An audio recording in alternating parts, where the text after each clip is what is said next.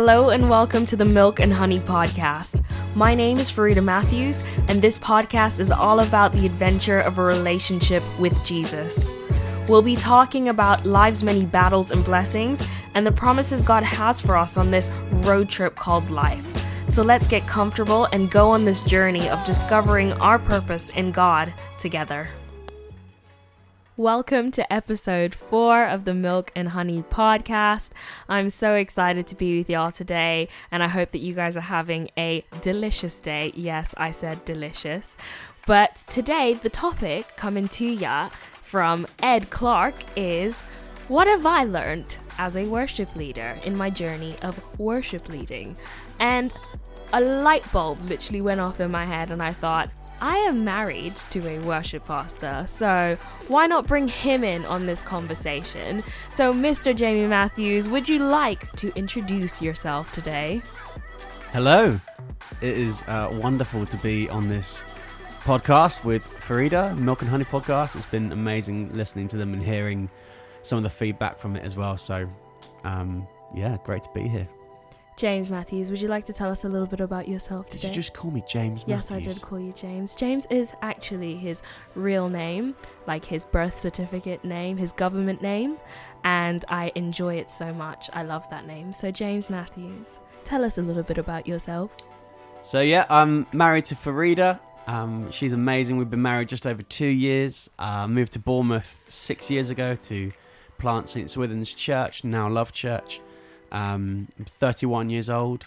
I love Manchester United and Nando's. I love that. Nando's always gets a mention in this household. I love Nando's. But yeah, so I'm not going to waste our time. Let's dive straight into this topic, because as soon as I heard it, I was like, yes, Ed Clark, we are definitely exploring that. So what have I learned and what has Jamie learned, on this journey of worship leading / worship pastoring? And the first question that I thought would be good to explore is actually, what is it that makes us feel called to worship leading or being a worship pastor? And Jamie, I just want to throw that out to you first. Like, what made you feel called to being a worship pastor? Yeah, well, I became a Christian when I was 17, and that's when I kind of claimed faith for myself. And one of the first things the Lord did in me was give me a passion for music. I'd had a little bit of piano teaching when I was a kid, so I taught myself how to play piano again. I realised that I could sing a little bit and got some lessons there, taught myself guitar so that I could be involved in our church's worship team. And then doing this for a little while has given more opportunities to lead, and then soon discovered that worship pastoring and leading a worship team was something that could be done professionally, and that churches would look to employ people to do this, and it's something that I was really excited by. So it was something I began to pursue. I did a gap year when I was 20 and kind of took that year to decide whether I wanted to go into youth work or worship ministry, and the Lord made it really clear in that year that it was worship ministry. Anytime that there was music or the opportunity to lead people in worship, I just got so much more excited about the project that we were doing at the time. So after that year, I went and studied at London School of Theology for 3 years, studying theology and worship. I met some amazing friends, some amazing musicians and worship leaders that really helped me develop in my worship leading. After that, I'd spent a year at a church in North Wembley called St. Cuthbert's, working as their worship pastor, and also studying on the Worship Central Academy at HTB, which is how I met Tim Matthews, who ended up planting St. Swithin's Church in Bournemouth. He invited me to a breakfast meeting at like 8 o'clock in the morning in the middle of London. And for those who know Jamie, he clearly did not know me very well at the time. That is not a good idea. But actually the vision for it really excited me. It wasn't even just about the worship leading, it was about his unwavering vision to see the whole of Bournemouth know Jesus. Which is amazing. Yeah, and that's always excited me. It's always kept me going. So that's how I ended up in Bournemouth as a worship pastor. Amazing. And you mentioned that you went to London School of Theology to study worship and theology, which means that, you know, you kind of got a little bit of the biblical study behind worship. And we know that worship is not just, obviously this conversation is about worship leading, but we know it's not just about that and sung worship. Yeah. Of course, yeah. Worship is so much more than just singing our songs on a Sunday, though it is an incredibly important part of our faith, and one that we should invest in. But worship, you know, is such a vast, wide topic. To kind of narrow it down is almost impossible. But if I was to try and narrow it down anyway, it would be looking at Romans 12:1. Where Paul says, "Therefore I urge you, brothers and sisters, in view of God's mercy, to offer your bodies as a living sacrifice, holy and pleasing to God. This is your true and proper worship." And there's a couple of things in there, I think. Therefore I urge you, brothers and sisters, in view of God's mercy. So everything that we do in worship is a response to God's glory, God's mercy, God's love, God's blessing, the victory that Jesus has won. We only ever worship in response to the greatness of God that we have experienced in our lives. And then secondly, offer your bodies as a living sacrifice, holy and pleasing to God. Worship isn't just something that we compartmentalize for when we go to church and we sing for half an hour or however long you sing for. It's our whole lives. It's everything that we say and do. It's the way that we conduct ourselves with our friends and those that we're not friends with. It's living in a way that shows other people the love of Jesus. I think that is our true and proper worship, and it's not one or the other. I think both are vitally important, which is why we invest so much into both aspects, whether it's the whole life of worship or how we worship on a Sunday morning when we gather as the body and we sing these songs together. I love that. I love viewing worship as something that we do both on a Sunday and every single day of the week. It kind of takes the onus and the pressure off us as worship leaders and worship pastors to feel like we've got the weight of people's worship lives on our shoulders, because we haven't. Each person's worship life is fully their own, and I think that actually encouraging people to take account of that and take hold of that themselves is a really great thing. But bringing it back to a Sunday, Jamie, why don't you tell me, what is it like leading worship on a Sunday morning or Sunday evening gathering? Because obviously we're talking about worship leading here, and our context of leading worship might be very different to some people who are listening, but I think there are some principles that might still overlap in terms of what you're doing, what you're thinking when you're actually leading people in worship. So what does that look like for you? So Love Church, you could say that we're a charismatic Anglican church. We lead worship in a band setup.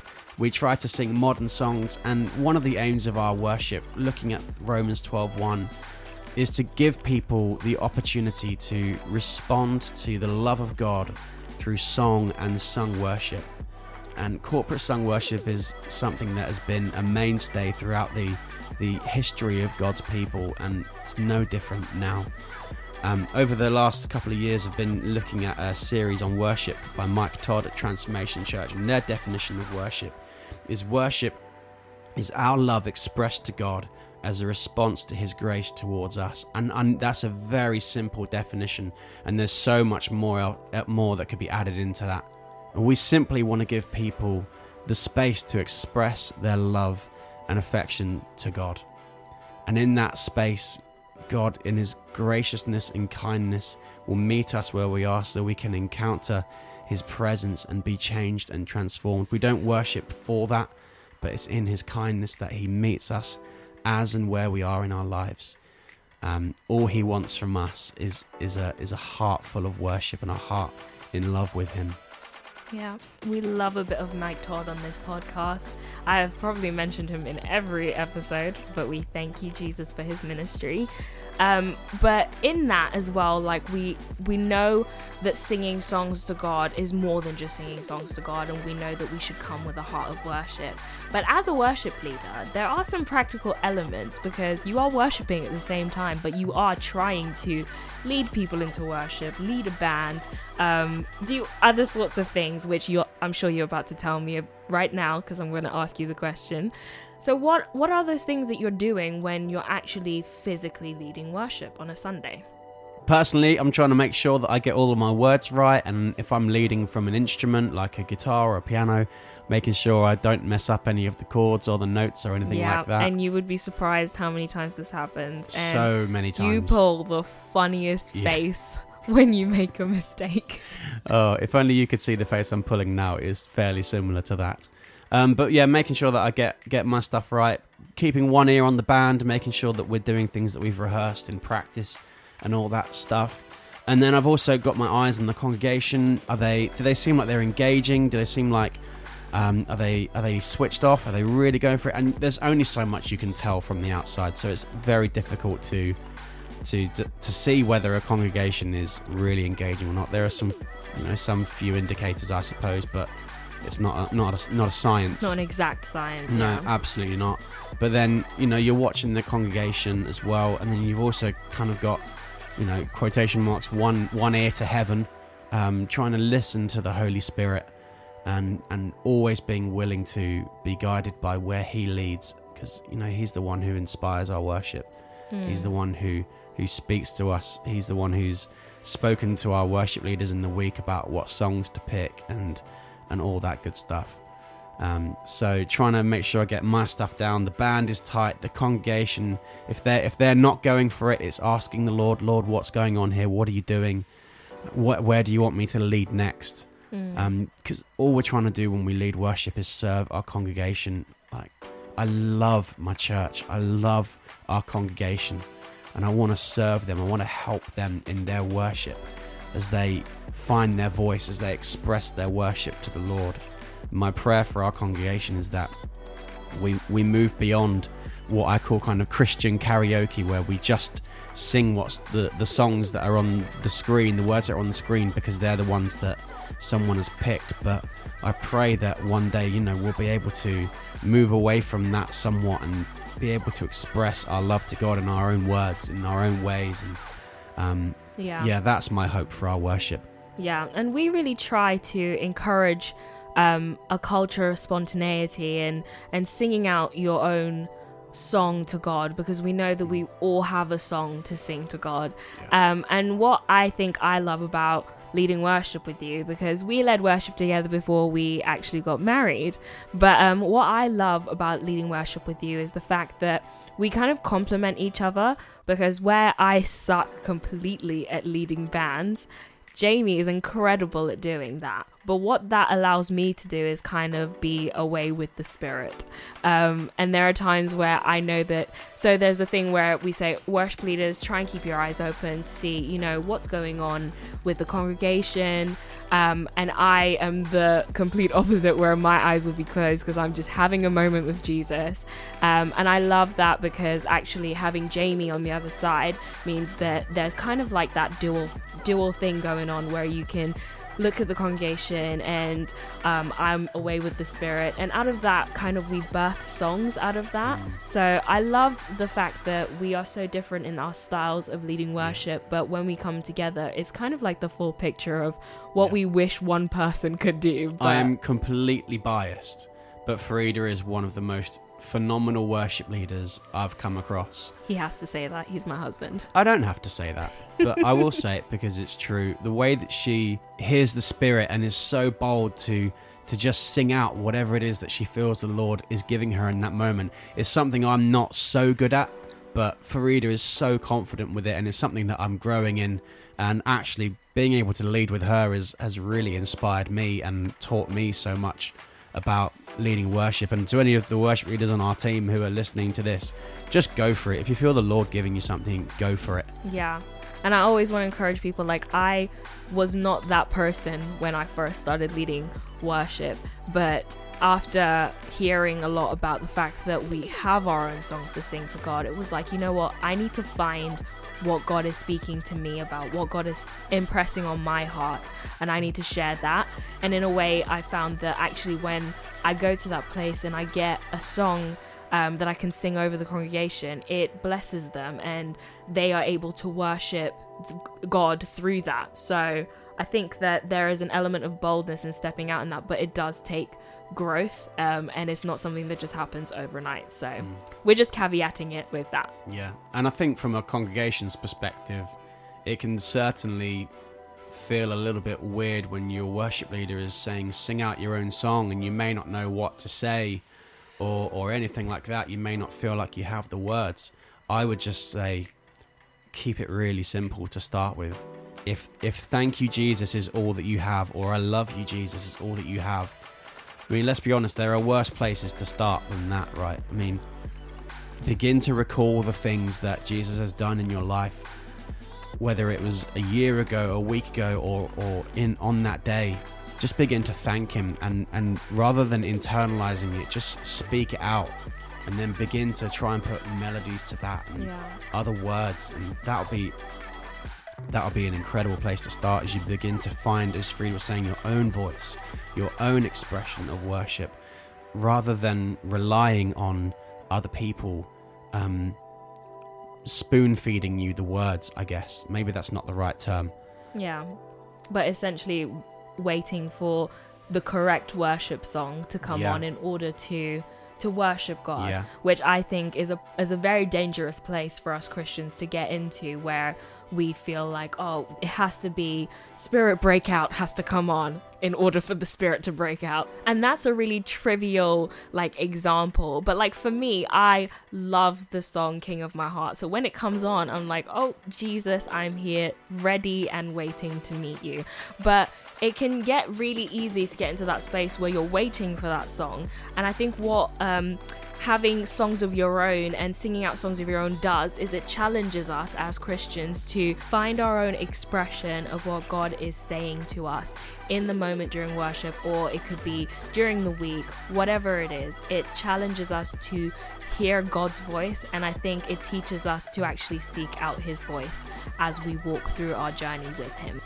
Absolutely. And I think that one thing that we need to do as the church is shake off our complacency when it comes to worship and own our worship, own how and when and how often we express our worship to the Lord. I think it's fair to say that we're in an incredibly best position as the church. We're so well resourced when you look at the incredible songs coming out of Hillsong and Elevation and Bethel and we started making lists. All of these other incredible churches never make lists.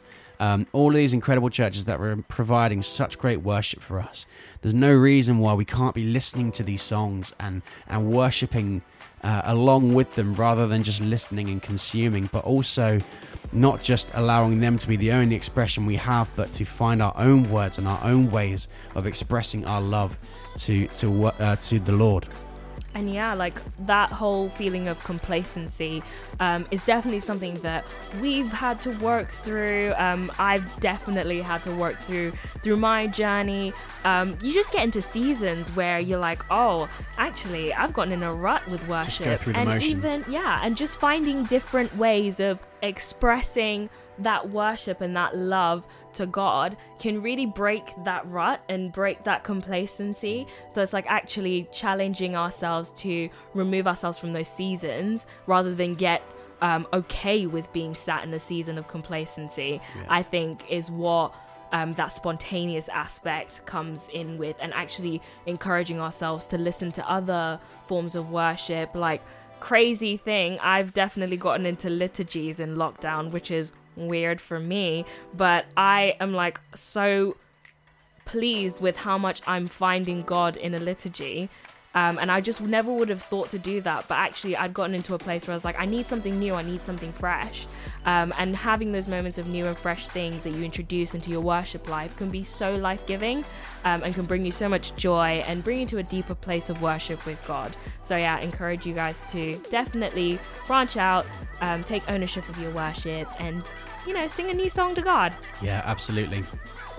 But yeah, so obviously we're not in church, we're not gathering as Not in the building. Not in the building, yes, but We we are are the church. still the capital C church, but we are not gathering like we would on a Sunday and worshipping together congregationally, but we are still worshipping online. Shout out anybody who's hopped online in this COVID-19 pandemic. You are absolutely incredible, and we're praying for you if that is you.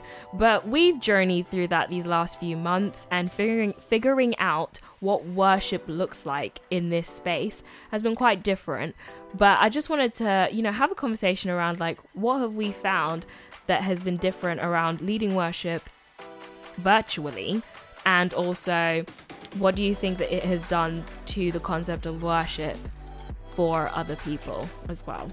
I just miss the people. I miss being in the same room with people worshipping.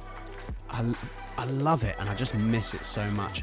I think one of the things that we've found though is that the emphasis is even more so, not that it wasn't before, on the congregation and on the people worshipping along at home. The emphasis is on them to really engage with worship, with the videos that we've been creating and the services we've been putting together. No one's watching you. You don't have to put on a facade for anyone. You don't have to fake it on the Sunday morning or anything. You're on your own. No one's there to judge you or anything like that. It's up to you if you want to engage with this or not. If you want to invest in your worship, it's up to you. No one's there to watch you. The only person who's watching you is God. Yeah. So is that, yeah. And it brings into mind the verse in Matthew 6:6, which says, but when you pray, obviously interchange it for worship here, but when you worship, go into your room, close the door, and worship to your Father who is unseen. Then your Father who sees what is done in secret will reward you. And I just love that, the concept of the fact that we knew that we were always worshipping to God. We knew that we worship our Heavenly Father.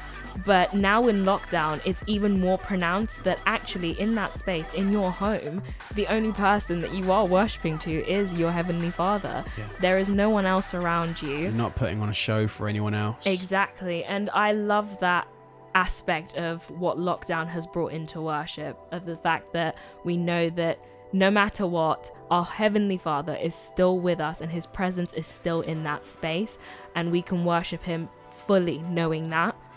So I think that that's exciting. Yeah, I think one of my favourite things we've been doing in lockdown is Tuesday and Sunday evenings we've been doing live worship on Facebook, from our spare room or anyone else who's leading from their homes, and having kind of the live chat on Facebook and still being able to chat and involve people who are watching, and ensuring that they are engaging rather than just consuming and spectating. Worship is never a spectator sport. It's always inclusive, and that's been one of my favourite things to do, is to be able to just offer like live prayer in quotation marks, and just be able to engage people with the Holy Spirit in that way has been so life-giving to me personally, and I pray it's been a blessing to those who have been tuning in. Yeah, it's been a journey, guys, but I'm just aware of time, but also aware that we haven't really spoken about worship leading that much, but we've spoken about like wider worship and kind of what that looks like, but really wanted to do like a quick fire round. So Jamie, when you are first looking for a worship leader, what qualities do you look for in a worship leader? Like, just throw out some big words, like, you know, that they always use, like character, you know, competency, things like that. Well, those are the ones that I was going to use. So character. You've got to love the Lord, and there has to be an element of competency. We're asking people to play music on stage in front of people. I would never ask someone to do something that I didn't think that they were capable of doing. But character trumps everything. If you are in love with the Lord and you want to learn and you want to keep growing in your gifting, and you're ready for the scrutiny that comes with being put on stage and living to a higher standard than would be expected of someone who wasn't a leader, then I would love to work with you. And then I'm going to take this one. Do you have to lead from an instrument? No, you do not. I am full testament of the fact that you do not need to play any instruments to be able to lead a congregation in worship. So I don't play a guitar. I like to say I dabble in a guitar. She doesn't, but some of the best some of the best worship leaders on this planet don't play instruments. Yeah. So no, you don't. That's a big misconception. And then last one for the quick fire round. Do you write any songs? Oh yeah, I've written a couple. We obviously released an EP a couple of years ago. Love Church. Plug. Oh yeah, shameless plug. Rise Up by Love Church Worship. It's on all of your favourite streaming platforms. Yep. And then Frida and I have written a song during lockdown that we are close to having finalised and recorded. We need to put our vocals down. Yes, we do. You see, live and in colour, we are still working on the song. Yeah. But so exciting times. We write songs together, and we are really excited to be able to do that as a married couple. It's very cute. I know my heart is breaking at how cute it is. But yes. And last question, which I'm going to leave us with today, is who is inspiring you out there in the world of worship leading? Thought we'd end on a nice light one. Who have you been looking to and saying, you know what, actually, the way they lead worship, there's something in that I can really learn from and grow in? I can go first if you're still thinking. Yeah, go on. Okay. There's so many. For me, I love the way Stephanie Gretzinger and Amanda Cook lead worship, both on their own and both together. Stephanie, because oh gosh, every time I watch her lead worship, it's almost like she's discovering Jesus again and she does this every set, and it's remarkable. It's like the beauty and the awe of Jesus is made new and afresh for her every single time she worships. And I would love to get to a place where every single time I worship, I'm receiving a new revelation of who Jesus is, to the point where I'm brought to my knees again. So that for me is something that I've been looking at and very inspired by. What about you, Jamie Matthews? Well, I mean, there's so many, like, throughout the years. At the moment, I'm loving what Elevation are doing. Their latest album, Graves into Gardens, is an absolute masterpiece. Musically, theologically, it's just, the songs are just incredible. So I'm loving what they're doing. I love how Joel Houston writes songs. I think his creativity and the way that he expresses that through his songs is just incredible. Tim Hughes is just one of the best leaders I know. That's what makes him a fantastic worship leader. Is his heart and the fact that he's just an incredible leader. And has the best dimples. Look, we always have to talk about the dimples when we bring up Tim Hughes. Tim, if you hear this podcast, I'm so sorry for my wife. I'm so sorry, Tim, but your dimples are just great. And I'm not even ashamed to say it. But I think we should end there before we descend into chaos.